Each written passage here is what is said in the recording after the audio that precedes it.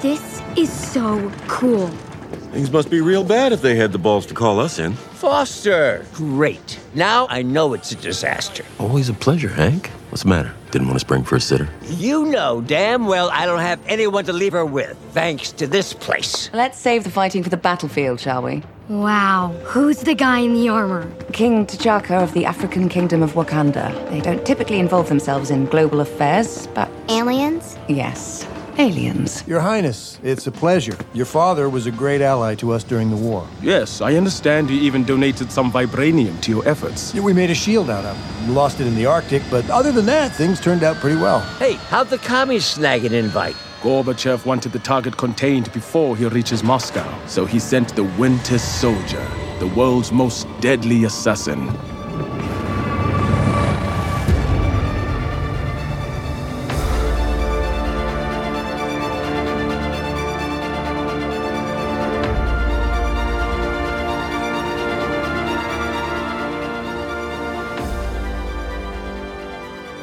Hey, panelers, welcome back to the show. I'm Mark. And I'm Sydney. And, well, this is out on New Year's Day, so I want to wish everybody a Happy New Year's. I hope everybody had a great holidays. We haven't been on in a while. We haven't put out a podcast in a while since the last one, so I'm glad that we're back now. We're going to be covering this, and obviously, as you see on the images on Facebook and all the other promotion that we're doing for this as it comes out on the podcast, we are covering What If Season 2, like we've been wanting to for a long time. It's been a long wait. I factor in about 2 years since What If initially came out, and it's been a fun ride with everything that's going on with Marvel. We'll get into news later, too, regarding certain things that have come up on Marvel. But for now, we're just going to do, like I said, we're covering Season 2 of What If, and we're covering 2 episodes per podcast, so keep that in mind.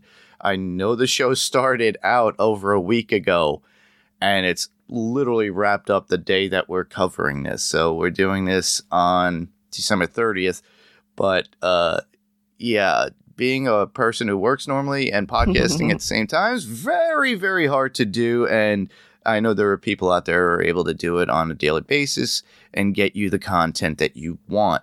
So today I'm joined by Sydney. Hello. And welcome, Sydney. Thanks. So we're doing 2 episodes per podcast. So this is going to be a spoiler full. So obviously it's been out for a while. If you haven't watched the episodes, please go back, watch them, come back and listen to us.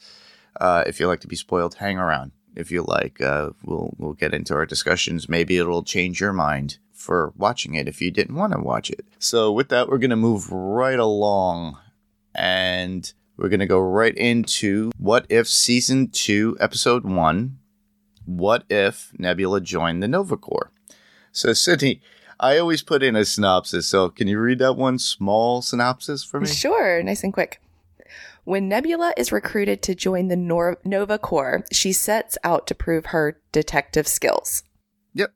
Very simple, very straight to the point. A lot of Disney Pluses and Marvel Disney's short but distinct synopses that are out there. Yeah, I take it directly from the episode as I'm watching it. Okay. And it's hilarious that they do these short but sweet ones. And it's nice. It's not convoluted. It's not too much. But with that, what were your initial thoughts of the episode itself? So I liked it okay. But honestly, it's not my favorite. I feel like this season is kind of picking up episode by episode. I think that this particular episode is not exactly my genre. In a way, it's kind of too realistic. I think I would have rather more like sci-fi, more fantasy, but no, it was good. It had really strong points too. Yeah, I felt the same way. You have to realize, too, they actually filmed and did a lot of these, like, at the tail end of when they were doing Season 1. And I think this was a holdover kind of story or episode that they were going to do. And then when they finally put this out, to me, it wasn't a strong introduction into the new season. And like you said, it's not your cup of tea. It's pretty much, when you watch the episode, I loved Blade Runner in the theaters, but that's literally what this episode is. It's Marvel's idea of, hey, let's put a character here and put this in this storyline. I love Blade Runner as a movie alone with Harrison Ford, but literally that's what we're getting out of this. Mm-hmm. It's a Blade Runner-esque kind of episode with Nebula in the detective's chair. Right, which is not a choice that I support, because to me, Nebula is comic relief. I mean, she's ridiculous. I mean, she's a very sad character. She's been abused by her father, and we do touch on that here. But I mean, she's ridiculous most of the time. And I just didn't want to see her walking around being so morose. It's literally taking straight from the Decker kind of character from Blade Runner. And I see what they're doing. They're trying to give the characters a little bit more depth with this. And What If is literally what they did in the comics, and comparison to the show, it's the same. They literally take the character out of what they normally would do and then change that character. They give it a bit of a twist. Now, the funny thing is, too, within the What If series in the comics, it became canon in comic lore. If you watched it, if you read any of those comics, they literally made it part of the Marvel universe. So some of those story arcs from What If became major players in the regular comic run. What Marvel is doing, and I see it a lot now, I've watched ahead, everybody. Yeah, sorry, I Me did. too. I'll try not to spoil too much. But I'm not going to spoil anything, because these are pretty much episodically, so they're not part of a whole story completely, Yet. if you think about it. At least not these 2 early episodes, so we can kind of manage to not discuss the arc that this season is trying to give us. Yeah, they did that with season 1 with the Watcher and everything else that was going on with that, and with Strange and all these events that were going on, especially with Ultron and everything else that was going on in season 1. What they did with these key specific episodes for this season, it seems, is they're doing an ode to the movies we love, which is very similar to what DC had done with their comic run with in the New 52 in DC Comics. So what they did was literally take the cover page of each of the comics that came out of different, Superman, Batman, everything. And they put it in a motif of a movie, but they didn't put that in a comic as the story. But I just I love those, because they did Westworld and a couple other films that they did the comic cover of. But with this, they did Blade Runner and another coming one. I'm not going to say what it is, but it's completely... Yeah. It's Die Hard. It's Die Hard. Spoiler. Yeah, spoilers. Die Hard. With me, I was not too thrilled about the episode. I watched it. I was entertained, but it's not something that lives in my mind, or it's not water cooler talk for me at work. I'm glad that you feel that way, too, because coming off of, recording and watching the most recent season of Loki, it's a show I love, and I think that that's one thing that my podcast hosts and our listeners love, is that we're people who are really passionate and appreciate all of the moments. But now I'm podcasting on something that this particular episode, I think this What If season is getting really strong. But this is kind of the first time I've really brought to a recording me saying, no, I think they really missed the mark in a couple of places. Plot, motivation, and then for me, genre, although I think they did a good job of being true to what that genre requires. Yeah. It'll captivate a certain audience, with certain stories, I think. And for some people, it'd be like, well, that's not my cup of tea. Well, somebody else would be like, I love this. Mm-hmm. It's like going to a movie and then the person next to you is like, I hate this movie. Yeah. And then you're like, I loved it. Yep. And the other person looks at you going, what is wrong with you? Yeah. But in this case, I like the fact that Nebula was dedicated to be a true detective. She was given a path and a reason after Gamora was killed by Ronan. So she found a reason and a purpose for her life.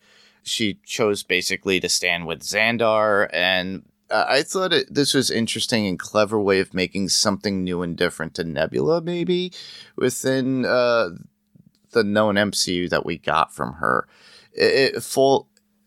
Literally, this story revolves around Yondu's murder, or it starts off at that point, which kind of leads to her further investigation. And obviously, like you said, Sydney, it's a different Nebula, in my opinion. Did you like the narrative within the show by Nebula herself, how she's doing that first-person detective talk as she's going through the story? Oh, no, this is where we found him. I think it was probably a little dry, and there was just a little bit monotone, and I was kind of bored with that. Was there anything that you liked about within the episode that caught your attention? To me, sure. I honestly love the fact that we got more Howard the Duck. Exactly. The whole comic relief of that team. I mean, they were hilarious. Remember when they just kind of stood there to look cool? We had Korg and who else was in that group? It was just from my remembering, it was Howard, Korg, and there was somebody else. Groot was there. Oh, that's right.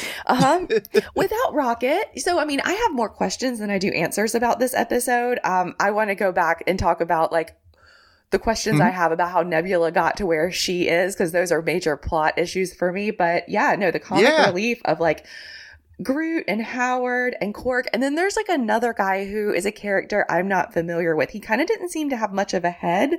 And he kind of was the one who was chopping the fish, and he was maybe a bartender. Any clue who that guy was? Okay. Well, I don't recall. I've only watched the episode twice, unfortunately. And I just was not really, like you said, we were kind of taken out of it because it wasn't our thing. And I looked at it, I was like, okay. And I watched it again and it let things fly. The only thing that appealed to me was basically Korg being Korg. He didn't, right. He was still his typical Taika Waititi himself.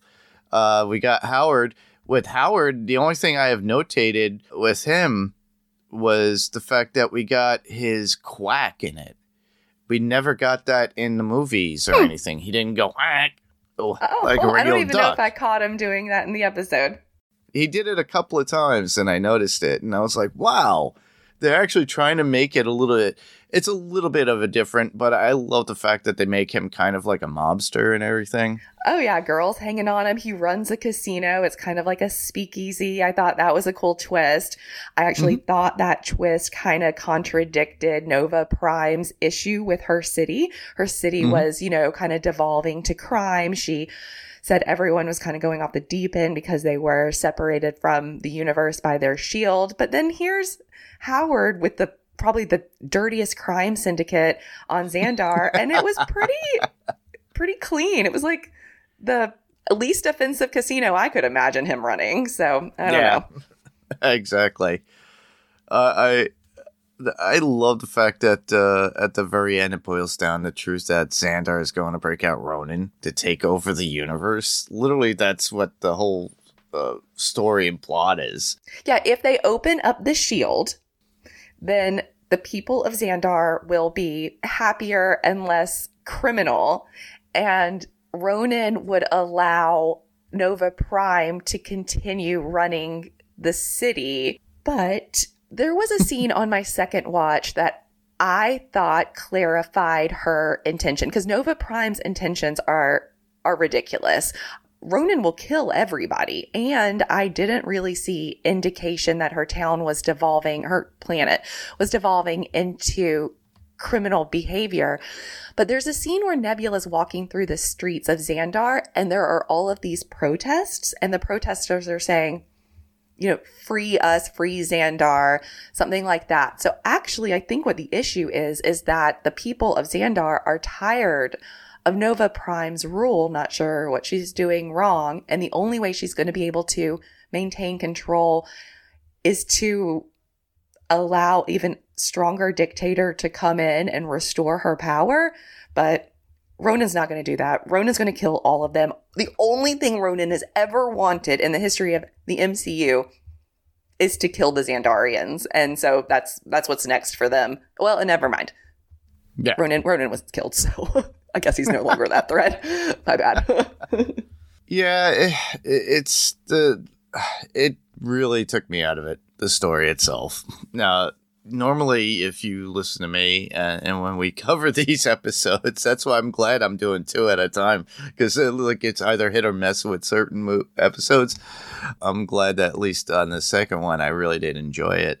But yeah, it's weird. The one key thing that was a good takeaway from it that I liked is like the group where you see Nebula with Howard, Korg, and everybody else. They have to deal with the like as a team. We get to see her with Yondu's Mohawk, which I enjoyed, and using his little spear that he used to whistle and use as a weapon.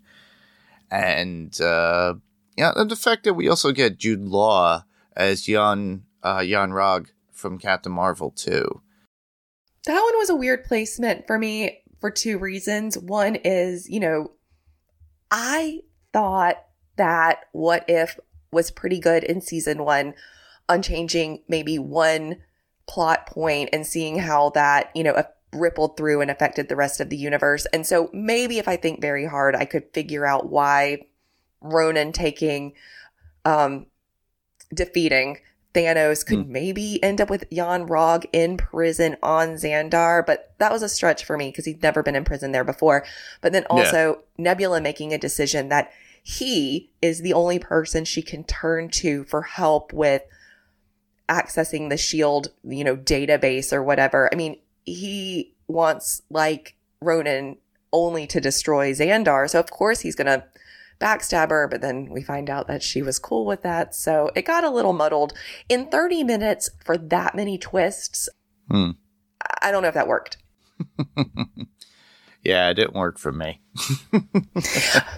This is one of those that you could just bypass everybody if you don't like what you're hearing, or if it doesn't appeal to you. A lot of people would like it.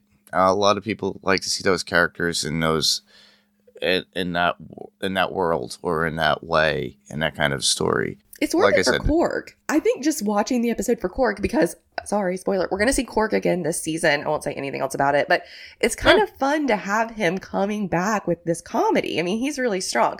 And I will not argue the point that typically I would. Okay, so Korg is the individual in this episode who reads realizes that the SHIELD codes are on the Yondu Arrow jump drive. And he's not the smartest guy, right? Like, since when can he do that? But that was hilarious, and I will forgive that's not in line with his character. It was funny.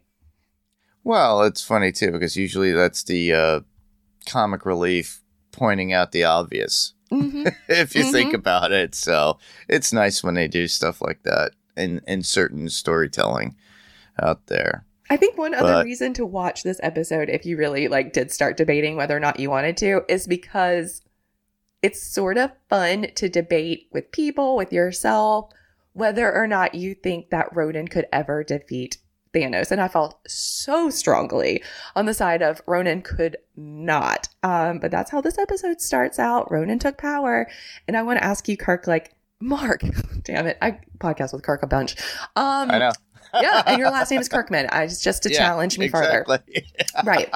So, Kirk. Mark, do you think that when Ronan defeated Thanos, he did that with or without the Power Stone? Because this whole setup is coming straight out of Guardians of the Galaxy 1, where correct, Ronan was supposed to obtain the Power Stone, which is the orb, and that's from Xandar, give it to Thanos. Thanos was then going to, in repayment, destroy Xandar.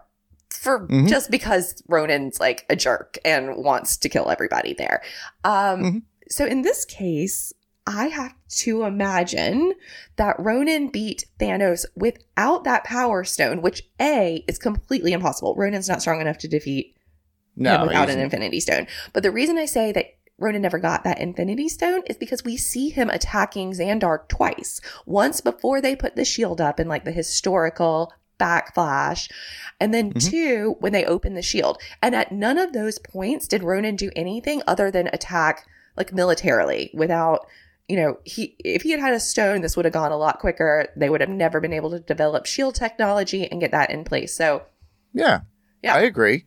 Yeah, I agree completely. For the fact that the only time we saw him with full power like that was when he had the Power Stone in his mighty hammer that we've seen before. Not just with Ronan, but also the woman, the Kree woman from the Marvels. And the Marvels. She didn't have that stone, though, did she? She didn't have a stone. She just had that purple and she had the hammer. That's it. I call it the female Ronan. Yeah. That's what I always looked at her as. But no, it's kind of hard to believe. I don't believe it that he would be able to kill Thanos in any way. And, you know, because Thanos himself was a lot stronger, a lot bigger. I don't believe that. So, but yeah, there's some things that, I guess you got to suspend your disbelief at times because it is another story. But, you know, to me, I after finish watching it twice, I'm like, am I going to watch this again? Probably not. I'll probably go to my best of season 2, in my opinion. Exactly. It gets way better. Yeah. So with that, I'll move on to... Well, the only thing I got is one quote. That would be the rock, paper, scissors with Korg, Meep, and Howard the Duck. I think you were talking about Meep, the thing that was cutting the things. Meep. Thank you. Yeah, there you go. I had to write the name, so I just had it notated. But he goes, they're playing rock, paper, scissors, and of course, Korg plays. He goes, paper, because it's made of rock. Different now. I was like, okay. I thought it was cute. Yep. But that was all I got out of that.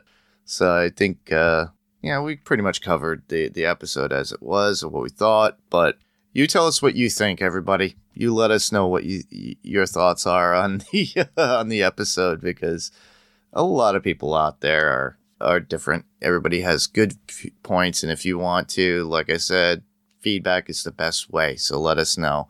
Obviously, we didn't get much of anything because I did post this a while ago and I didn't do a follow-up, so sorry there. But you have time still, because we're going to be covering the rest of the season.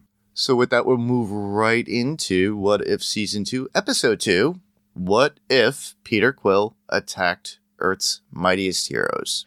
So this is an interesting one. We got an all-star cast in this. A lot of voices that we all know of. And definitely characters that came back. So I'm glad that we're covering this one right after episode 1. So, Sydney, the synopsis on this one? When Ego and a young Peter Quill threaten Earth in 1988, Howard Stark and Peggy Carter form a team. Yep. Pretty much in a nutshell, another Avengers team. Yeah. Their version of an Avengers team, which is pretty cool. And I really did enjoy it. What were your thoughts on this one? Now, obviously, they're going to be completely different than what the first episode was. For sure. Okay, so I loved it. You piqued my curiosity. I don't have a list of the voice actors, but you just said a lot of people return. Can you tell me a little bit about that? Like, so we had Ego back. He was voicing his character. Peggy Carter was voicing. Okay. Kurt Russell, Haley Atwell, Hank Pym was Michael Douglas. Okay. Obviously, we don't have Chris Pratt as Peter Quill because he's a kid. I know. That's why I was like, is it him? No. What about Thor? But Thor was Chris Hemsworth. Good. So it's nice when they actually get them back to do their voices for the characters that they portray. And I really do enjoy that. Mm-hmm. And I just love the character. The team itself is completely different. So obviously, listeners, we said spoilers. So it's an Avengers team, but this is a completely different team. We have Ant-Man. We also get Goliath, which is, I believe, I didn't really look into it, if it was Lawrence Fishburne's voice. Actually, yeah. I remember seeing that on an internet thing. So yeah, he was him. So, yeah, Lawrence Fishburne reprised his voice as the other Doctor. That's why Hank and Goliath are at odds. So, and then it wasn't Annette Bening who played Marv-El, who is also known as Wendy Lawson. Mm-hmm. And that a lot of people who didn't watch Captain Marvel will not know that. They will not remember that. As of course, all you comic book readers that are out there that were unhappy with it, I didn't mind it. I didn't mind that there was a woman portraying Marvel. And a lot of guys out there are like, I'm like, all right, well, that's your thoughts. But I love the fact that they gave her, she didn't have the power of Marvel, but she was very intelligent. She was command presence and pretty much like a typical Kree soldier. Mm-hmm. So we get that, and I do that. Oh, there's also Sebastian Stan as a Winter Soldier. I forgot about that. Oh, yeah. He's made a lot of appearances in these 2 seasons. Yeah. And I love Haley Atwell in it, too, as playing Captain Carter. Mm-hmm. So it's another version of Captain Carter.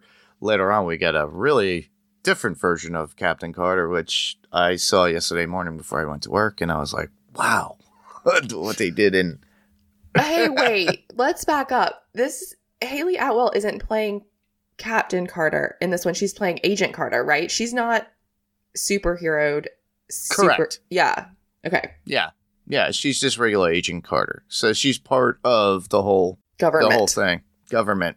Mm-hmm. Obviously, between that, the cast and crew, we got Hank Pym as Ant-Man, Foster as Goliath, Haley Atwell, who is coming back as Agent Carter. We got Howard Stark, so that wasn't the original voice actor of Howard Stark, from my understanding, but it was the same one that portrayed him in, I think, another animated version. Oh, it's not the guy from Mad Men? It might be. I think it's him. I think he's played Howard Stark in the movies. I think it's the same guy. He's the older with white hair. I wish I could remember his name. Great I know. We got the original Black Panther, not I'm forgetting T'Chaka. It's T'Chaka and not the Sun. So, and then obviously they pulled out the Winter Soldier of all things. Yeah. So I was really surprised about that one. So they needed some sort of version of a Captain America. But in this case, let's get an assassin. So, initially I when I first saw like the coming attractions, this is one of the ones, because they had a trailer where they had it all filled in, and I really, really enjoyed it. After reading the synopsis, I was hooked. I was like, I know that. This is really cool. This is going to be an original one. I liked that it was set in the 80s. I think that was really cool. I think it's cool to think back that there wasn't an Avengers team kind of at that point. So they've had to make one. You know, we had Hank Pym, but I'm not sure who else was out there doing stuff at that point, because a lot of these characters were very separate. You know, T'Chaka was isolated in Wakanda, like on purpose. And the Winter Soldier was, you know, like a death machine in the Soviet Union. But yeah, bringing them together for the first time, I thought that was really cool. I really, really liked that we had 2 kids in this. I thought that the interaction between them was just wonderful. I really appreciated seeing Peter Quill, who is one of my very favorite characters in the MCU. I love Star-Lord so much. I love the Guardians. But seeing him as a kid was awesome. I mean, he was really cute. Like, he was out there destroying stuff with his cosmic radiation, but then he really wanted the stuffed animal at the carnival. So he destroys everything, but he telekinetically brings this one stuffed animal to him, and then he carries it around, rides with it or something. But that's sweet, because I have a kid about that age. You know, my son is about that age. So really sweet. And then seeing him interacting with Hope. I don't always love Hope. I love Lost, but I don't actually love Evangeline Lilly. She's just not an actress I'm You're not a huge fan. I'm not a huge fan of her. Okay. So as far as Wasp, like, I've never been a huge fan, but I liked the kid version of her. I thought Hope was really cute. I really enjoyed the whole Walkman thing. Of course, like, I'm their age, so I had a Walkman at their age. I would have definitely shared it with my little friends. Sweet stuff. Yeah, it was a sweet story. It's funny too, because you would think of it more as like they're gonna fall in love as kids, and no, it's not really like that Like brother in any and way. sister now, because I think that Hank has adopted Peter at the end of this, which I guess he's not going to be Star-Lord like at all. He's still going to be Power. Wait, so if his dad Ego dies, like, does he? But Ego's not dead at the end either. So is Peter still very powerful? He's still like a Celestial. No. Okay. I forget what happened. Just like in the original Guardians of the Galaxy 2, when Ego died, the power that Peter had acquired by being around his father, and he had that same power for the fact that he was in contact with him. He doesn't have that anymore. So it's the same thing. He's just a regular guy. So, well, I think we have to ask whether or not. I mean, I know I just talked circles around it, but I was trying to figure that piece out. Ego, I don't even think is dead at the end of this, because there's some sentence. I don't know if it was Nick Fury. Actually, Nick Fury wasn't in this. I think I wrote down I thought he should be in this. But they said that they destroyed his celestial body. No, his corporal body. But that they needed to go through the universe and destroy his celestial body. So there's more like storyline, I guess, that follows he's still this. around. He's still around because he still has get. his seedlings all over the place. Yeah. So he still could grow. All right, so basically the threat wasn't completely gone. Right. So it's a possibility that that Peter could still have the powers from his father, who is Ego. Yeah, so they could that easily. The Ego planet is still there. They have to go destroy it. And so I think that's why at the end, Hank Pym says, we're kind of a team here, and that's their next mission, is to go there and do it, which I guess is pretty good that they've got Mar-Vell, because I think at this point in time, none of the Avengers, S.H.I.E.L.D., whatever, have much of a space presence. So it's good they got her. Yeah, they got Mar-Vell, who is Wendy Lawson, but she doesn't have the power, but she has the equipment. Why doesn't she have the power? I didn't realize that. What's going on with her? You have to realize the power came from the Power Stone, or whatever stone. I forget which Infinity Stone that blew up in front of Carol Danvers. That didn't ever happen to Wendy Lawson. Gotcha. So we never got like a whole backstory of how she got involved with the group and crew. If you look at her, she doesn't have any superpowers in any real way. That. I guess she was just driving a jet around. Correct. Yeah. So she was a Kree soldier. That was it, in my opinion. Yeah. That from what I got at it. And I really like that. So they kind of normalized it, because if you look at the original lineup of the Avengers, Widow didn't have superpowers. Right.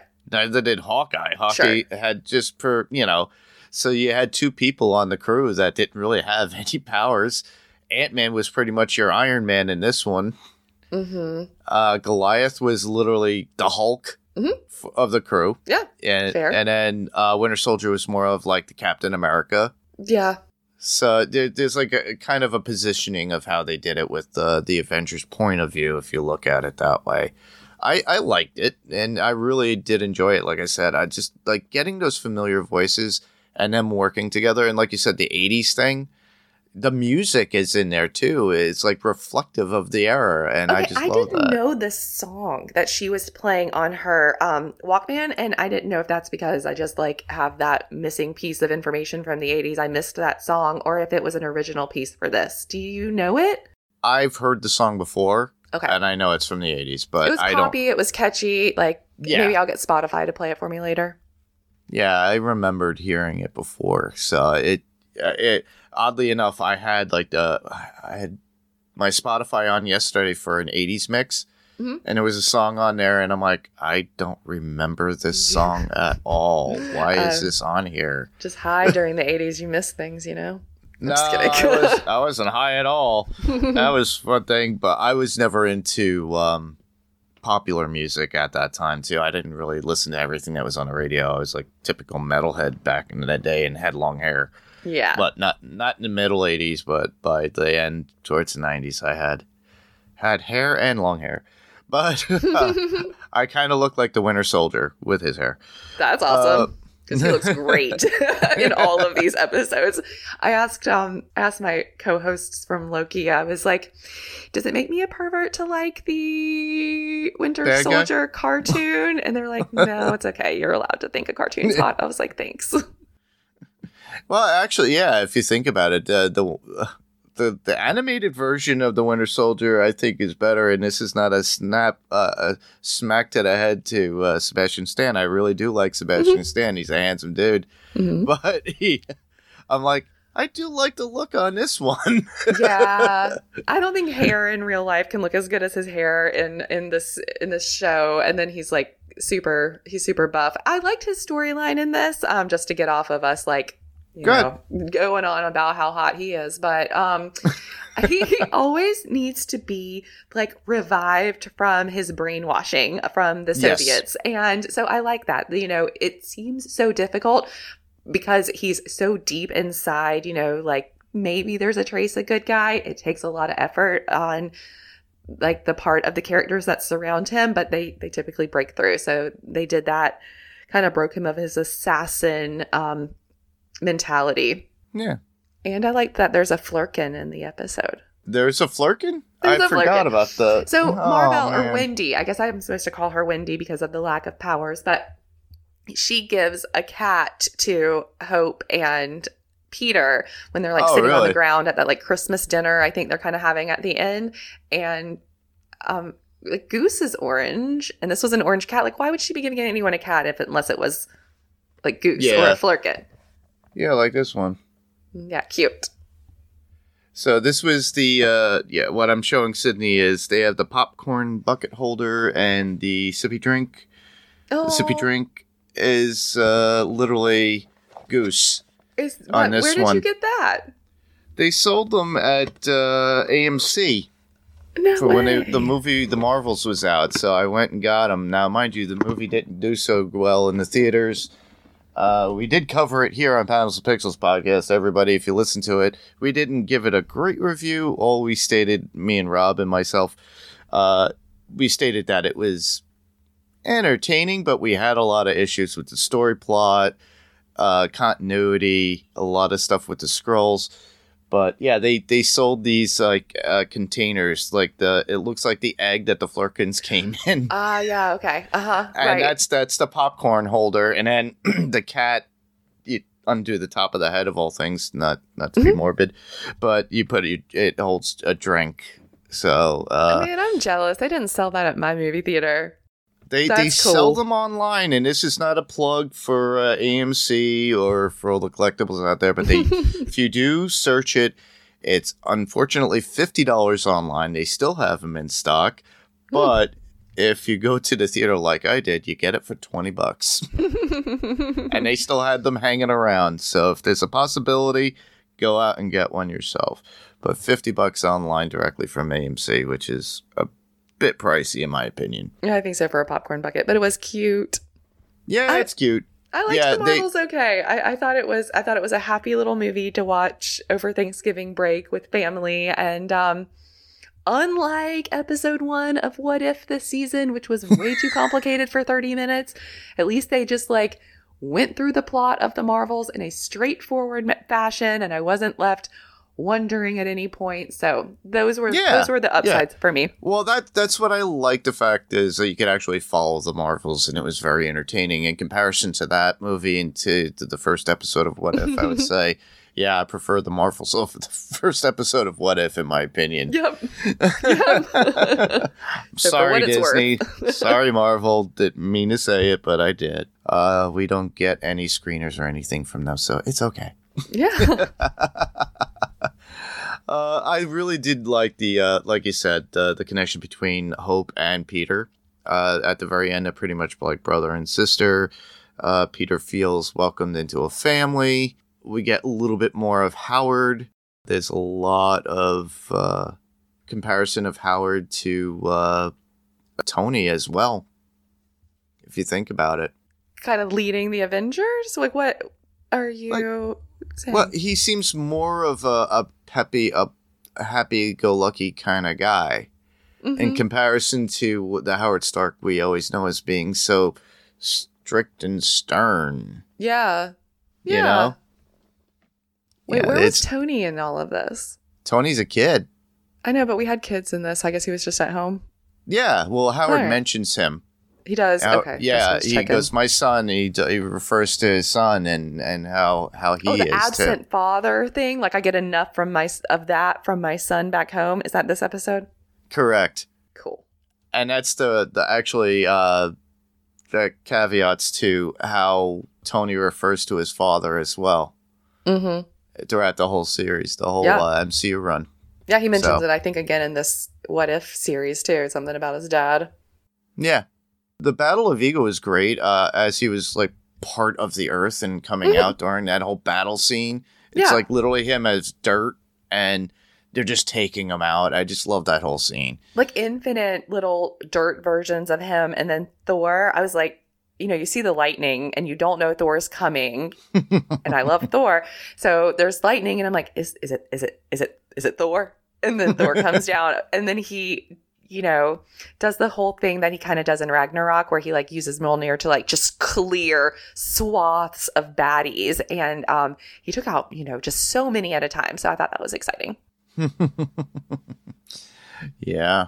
He becomes like the definitely the god badass he's supposed to be, not the god goofball we've gotten within the past 2 movies. Sure.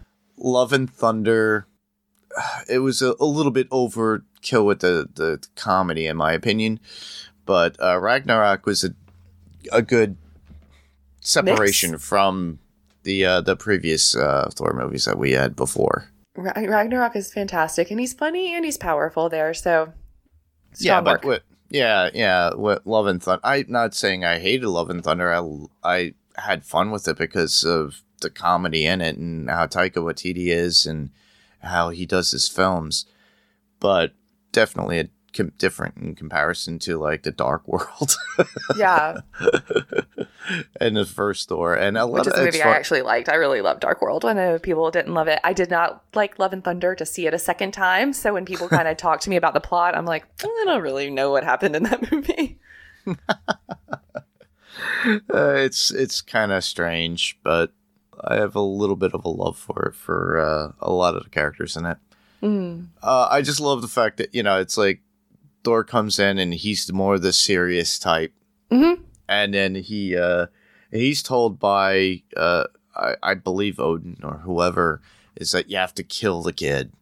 Literally, it's like he's there to kill the kid. So Odin would say that. Well, because the kid had destroyed Jotunheim and Asgard, right? Is Asgard completely gone? I mean, that's tough to swallow. They destroyed everything. So he's not Surtur. How did he do that? I'm assuming through the seedlings that he has. Yeah, I know. It was kind of a joke because I think that like Ragnarok is supposed to be the only way that you take down Asgard, but I guess it's not. No. And I'm thinking about it more of like Day of the Triffids. What is that? Oh, it's an old horror movie from like the 60s. Okay. It's called The Day of the Triffids. It's a bunch of big walking plants that eat people and stuff, but it kind of, you think, I'm thinking and envisioning a Asgard being an apocalypse with all this plant life all over from these seedlings and covering. Yeah. And maybe even the Rainbow Bridge. I could see it that way.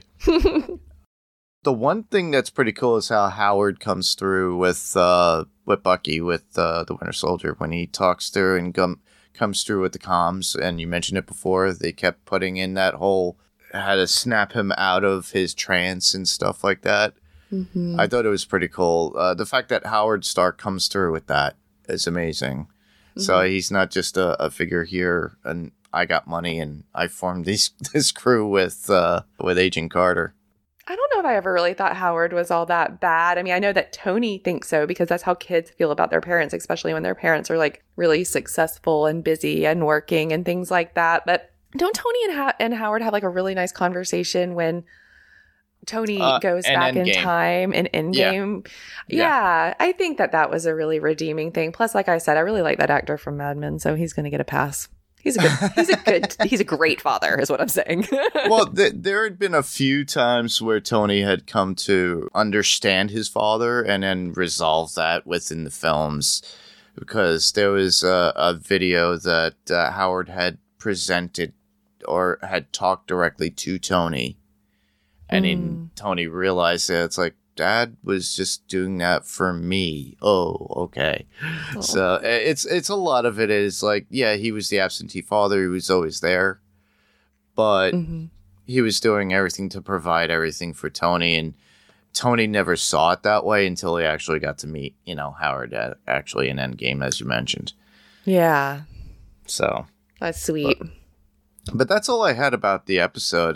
Like I said, there's a lot of the amusement park battle was pretty cool, and I enjoyed that.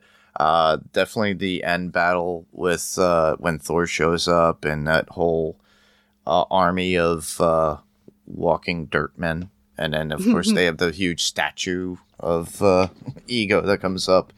The big, huge Ego that shows up at the very end that they take out. I really do like this episode, and I look forward to covering the rest of them that they have. Like I said, this is not the only different version of an Avengers that we're going to get in this season. So keep watching. I'm sure a lot of you are like me. Oh, they're out every day. I'm 2 behind right now. So I have, actually the last one comes out today. So technically now I'm 3 behind, but I'm 2 behind as well. I had work yesterday. I've been working. A lot of you listeners know I do home theater installations for large retail chain. I during the holiday seasons it gets busy. That's why I would in no way been able to do an episode a day. Now I'll leave that to TV podcast industry, so Derek and John could handle that easily because Well, that's what Who's Watching the Watchers, the Podcastica one with Kirk and Lenny. They're doing. I think they're recording today on 7 and 8, and then they'll record in 2 days on 9. So they're wrapping up the entire thing like in a week. But as a fan of Panels to Pixels, when are you guys covering 3 and 4 so I can listen? 3 and 4 will probably do this coming week. So this episode obviously lands on New Year's Day. So within Happy the New first Year's, week, everybody. Yep. Happy New Year's. But we'll be covering that. So obviously, soon as this drops, everybody, as you're listening now, I'll be putting out their promo for you sending in feedback for when we're covering it. So I'm not sure who's coming on. I have to ask Steve if he's coming back to hang around and have fun. Maybe Rob will be on, maybe Frank. Who knows? Whoever chooses to jump in and say, hey, I want to talk about this. Well, there's pretty good episodes, so I think you'll have some people excited to talk about them. Yeah. It's and for some people, they don't like to go back to episodes after they've got. It's like, I wanted to do it at the time when it came out, or kind of like with a film. But we do things a little later, but we still have fun, and that's the whole point.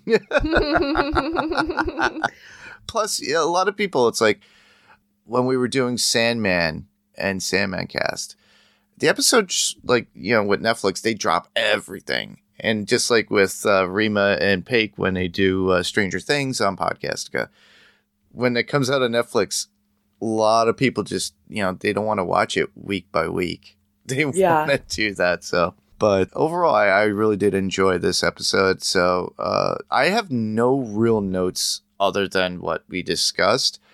Actually, I was looking back at mine, and I don't know what you would call this, a note or whatever, but I was watching something. I thought it was interesting. I want to share. It's about her name's Karen Gillan, right? Who plays Nebula? Karen Gillan. Yep. Okay. That a lot of people tried out for that role initially, And that when she came in to play Nebula, she brought a certain cyberpunk element, which they really liked. So they hired her and incorporated that into the Nebula character. And then another thing, she was talking about this character. She said that they decided that she would sound something like in between Clint Eastwood and Marilyn Monroe. And a real whispery voice is kind of what it was supposed to be. And I think that really was evident here that that's what she was playing. So sorry to stick that in so randomly right here at the end, but I like that. That's fine. That's fine. That works out. Go figure too. I'm a Doctor Who fan, so I remembered Karen Gillan from the 11th Doctor's run. She was the companion for Matt Smith's Doctor Who, and I remember her from that. So who'd have thought that Amy Pond would be a Nebula? Now, mind you, a big difference of Nebula in comparison to the comic version. But what she brought to the role, and I just loved her. I just love her comedic timing too. So, like you said, that was something that was lacking within the episode. I think so. But with this particular episode that we just covered for about Peter Quill, I have a couple of quotes, and one of them is from Peter Quill, and he goes, and this is when he saw Thor for the first time, and he goes, "I thought you were the lead singer of Van Halen."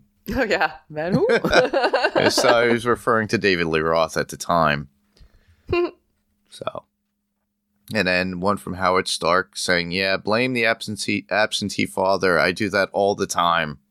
Yeah, and I hear that all the time at home, I think. Yeah. And then the last one I would have be Howard Stark saying, 50 years later, and Captain America is still saving my ass. So it's a reference to Steve Rogers in this, which, and that's after his talk with Bucky on the comms, because he was referencing Steve. So, but I just loved that. It gave me cool vibes when it all that stuff came up. But yeah, that's about it for the this episode of Panels to Pixels podcast. So with that, we'll move right along. And well, where can listeners find you? So, Sydney, obviously, you and I know each other through Podcastica. Mm-hmm. I've been a Patreon's member for I'm gonna say about 8 years now. And you fairly new. You jumped in. I've had Jason on here. I've had a lot of people from Podcastica on here.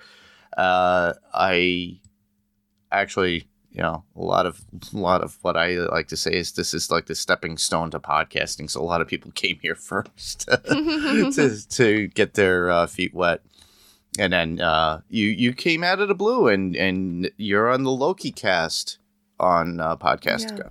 Yeah, I love our cast. I love, the experience that I've been having doing all of this. I kind of started, it's still super recently with Alex doing the lives after Yellow Jackets would come on. So those are on YouTube. Yeah. But because of that, got to be friends with Alex. Hi, Alex. And then we put together the Lokiverse podcast and invited Kirk to join us, Kirk Manley.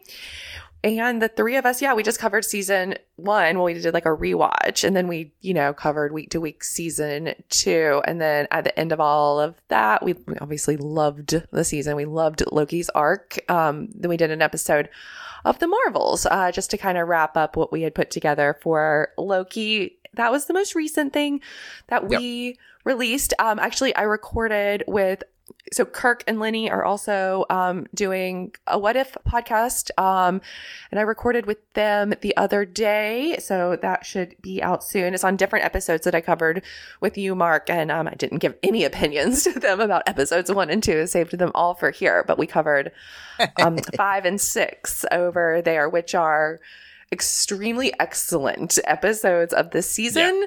So check out our coverage. Should be out pretty soon. And awesome. Now we're just kind of talking about what we want to cover in the future. Like I love Marvel and I want to see us stay together and continue talking about that. But there's just not like a Marvel product that I'm aching to discuss coming up because it's Echo. Echo is next, and it's like a shoot 'em up, bang bang kind of thing. Yeah, and, it takes after what Daredevil was doing at one point, and they're just following through with that, and Hawkeye. I mean, I like Daredevil because he's cute, but I'm more into people like flying around in spaceships. So I don't know. It's just not my cup of tea, as we said earlier. So I don't know. We'll have to see what's next for. I'm sure there's going to be something out there. Disney Plus is putting a lot more. Echo was something that they were debating whether or not to actually release, which is interesting. The first TV mature thing, and they're dropping all of the episodes at once. Those are two things that I know. And then like Agatha, the Darkhold Diaries, I guess, is going to be out like super later in the year, so in the fall. So we got a minute for that. Yeah, there's a lot of stuff for us. We like to go back in time and touch other properties. It doesn't necessarily have to be a TV show. It could be a movie, things of that nature. I like to... Actually, we were supposed to record. Things got in the way with scheduling, so Rob and I were supposed to cover a movie called The Losers. And that is still up to being recorded, everybody, so you still have time to send in feedback. But The Losers was based on a comic book run that lasted about 28 issues. And it's not your typical comic. It's about, like, think of the A-Team, but with a different set of people. And they're stuck in, I'm thinking Mexico, but you have Zoe Saldana in it. You got Jeffrey Dean Morgan. You got Chris Evans. Wow. Yeah. So... it came out in 2010. Didn't do very well in the theaters or anything. It's got a terrible score. Not a cult following, but dang. I actually did like it. I remember seeing it, and I mentioned it to somebody, and they were just like, wow, I got to watch that. Yeah, right? Like, and they said it was actually pretty good, but it didn't make any money, so obviously it is one of those movies that just fell through the cracks. But we like to do those kind of movies. But for everybody that wants to hear more of Sydney, we like to give it a plug, and it's a good shout out to Podcastica. All you have to do is go to podcastica.com and then check out all the different podcasts that are on there. We do enjoy everybody's that are out there. Like she mentioned, you have Yellow Jackets WTF. When Yellow Jackets is out, she was on that. Or did the live streams on that, and then she was on. You were on Lokiverse. That's the name of our Loki coverage. And then, like I said, this week it was Who's Watching the Watchers is the name of the What If coverage over there. Yeah, and then you could hear Jason on. They're doing a rewatch of The Walking Dead, so they're covering episodically from season 1 on. Again, him and Lucy. They were doing Squid Games at one point. Yeah, there's Squid Games like the last season they covered, but they also were covering, I guess there's like a live action kind of game show called The Challenge. I haven't seen it, but they were covering that. Yep. And then Podcastica's covering Monarch, I guess. I don't know if that show's over. I'm also not watching it. But if anyone's like you just said, Mark, it's about going back in time. I'm listening to them cover Legion because that's what I've been watching over Christmas. You need that podcast actually to get through Legion, in my opinion. Yeah, it is a huge help. I think I need to catch up on the podcast because where I'm at in the episodes, I'm like, I literally have no idea what's happening. No idea what's happening. So gotta catch up. So that's where you listeners could hear Sydney. Like I said, check out all the other podcasts on podcastica.com. Where else can you listeners hear me? You could also hear me on Adrenaline Cinema Podcast. We haven't put out anything yet, but in a while. Obviously, Losers is going to be put on there as well because it's an action film as well as a comic-based film. So I'm doing a dual podcast with that. So it's just being released on both platforms. So Panels to Pixel Podcast and Adrenaline Cinema Podcast, but we'll be covering other films that we have on the list, so look out for those particular movies when they are advertised. You could also hear me on Fantasy Picks Movie Edition with Rob, Frank, and Adam, and we do our Football League picks of movies of different genres, things of that nature, or how to fix or repair a movie that was terrible and didn't do well in the box office. That sounds fun. So we like doing that. So you can check us out there on Fantasy Picks Movie Edition. It can be found on any podcast player of choice. And, of course, Sydney mentioned the Monarch coverage that we have. It's a dual partnership between Wilhelm and Podcastica. So I'm covering that with Ben I didn't Beck. know it was you. I feel silly trying to introduce a podcast that you're on. I just haven't watched or listened. So, yeah, I'm obviously out of the know. No, it's all right. It's not a problem. But you can check me out there. If you're not into Godzilla, and apparently Sydney's not into it as much. It's my thing. I like that stuff. But also people that like big monster movies is also Paige and Daphne on Run for Your Lives. So you can check them out as well on the Podcast Network. But with that, we're going to move right along into sending some feedback, because we will need some feedback for next episode, because we are covering What If Season 2, Episodes 3 and 4. So to submit your feedback, all you have to do is go to our Facebook page, facebook.com/panels2pixels. I'm going to be putting promotion in there, an image of what we're covering, probably taken straight from the What If episode. All you have to do is leave your comments below the image, and we'll read them on the actual podcast. We also are on Instagram, it's going to be the same post because they're linked. So we can be found on Instagram at Panels to Pixels Podcast. So check that out, follow us, subscribe, all that good stuff, which is also something that you have to do on YouTube, which we could also be heard on as well. But you have to search for Panels to Pixels Podcast. And I say this emphatically because everybody sends me information for Josh. Josh does Panels to Pixels. Oh, and Josh is located in England, everybody. So I'm not Josh. I don't have the pretty hair and the fancy accent. So I love Josh and his coverage. He covers a lot of cool things. So here's a cool plug for Josh on Panels to Pixels. But we are Panels to Pixels Podcast. Subscribe, like, and then hit the bell to follow us. Literally, it's the same podcast. It's the podcast just put on YouTube. So do that, and you could hear us there. Or in the event that I do get another interview, like I've had everybody from a lot of people from Clerks on here cool. With the past year. So we've had Comic Book Men. That we had Kevin Smith. We've had a lot of people. So So you could check that out. But the best thing you could do for us is tell a friend. And when they ask where they could hear us, well, we could be heard on Spotify, Google Play, Apple Podcasts, or whatever podcast player of choice. Just tell a friend and get the word out about us.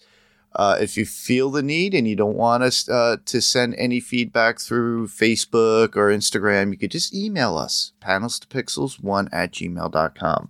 That's panels spelled out. 2 is spelled out T-O. Pixels and the number 1@gmail.com.